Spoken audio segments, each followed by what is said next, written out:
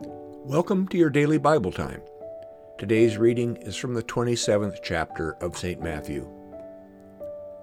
The soldiers of the governor took Jesus into the governor's headquarters, and there they gathered the whole cohort around him. They stripped him and put a scarlet robe on him, and after twisting some thorns into a crown, they put it on his head.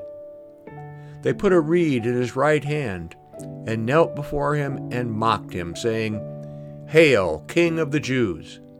They spat on him and took the reed and struck him on the head. After mocking him, they stripped him of the robe and put his own clothes on him. Then they led him away to crucify him. As they went out, they came upon a man from Cyrene named Simon, and they compelled this man to carry his cross. Here ends the reading. Today's Bible verse begins a series of events that would come to be the darkest day of human history, the day that Christ was crucified.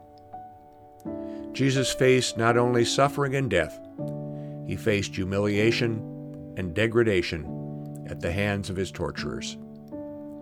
There was no glory on that day. Jesus faced only suffering and pain, and it seemed like his life had ended in defeat.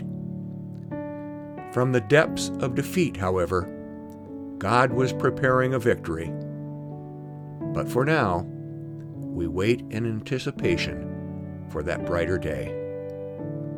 Let us pray. Lord Jesus, I give you thanks for suffering for me.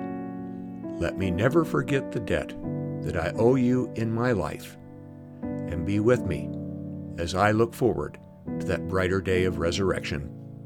Amen.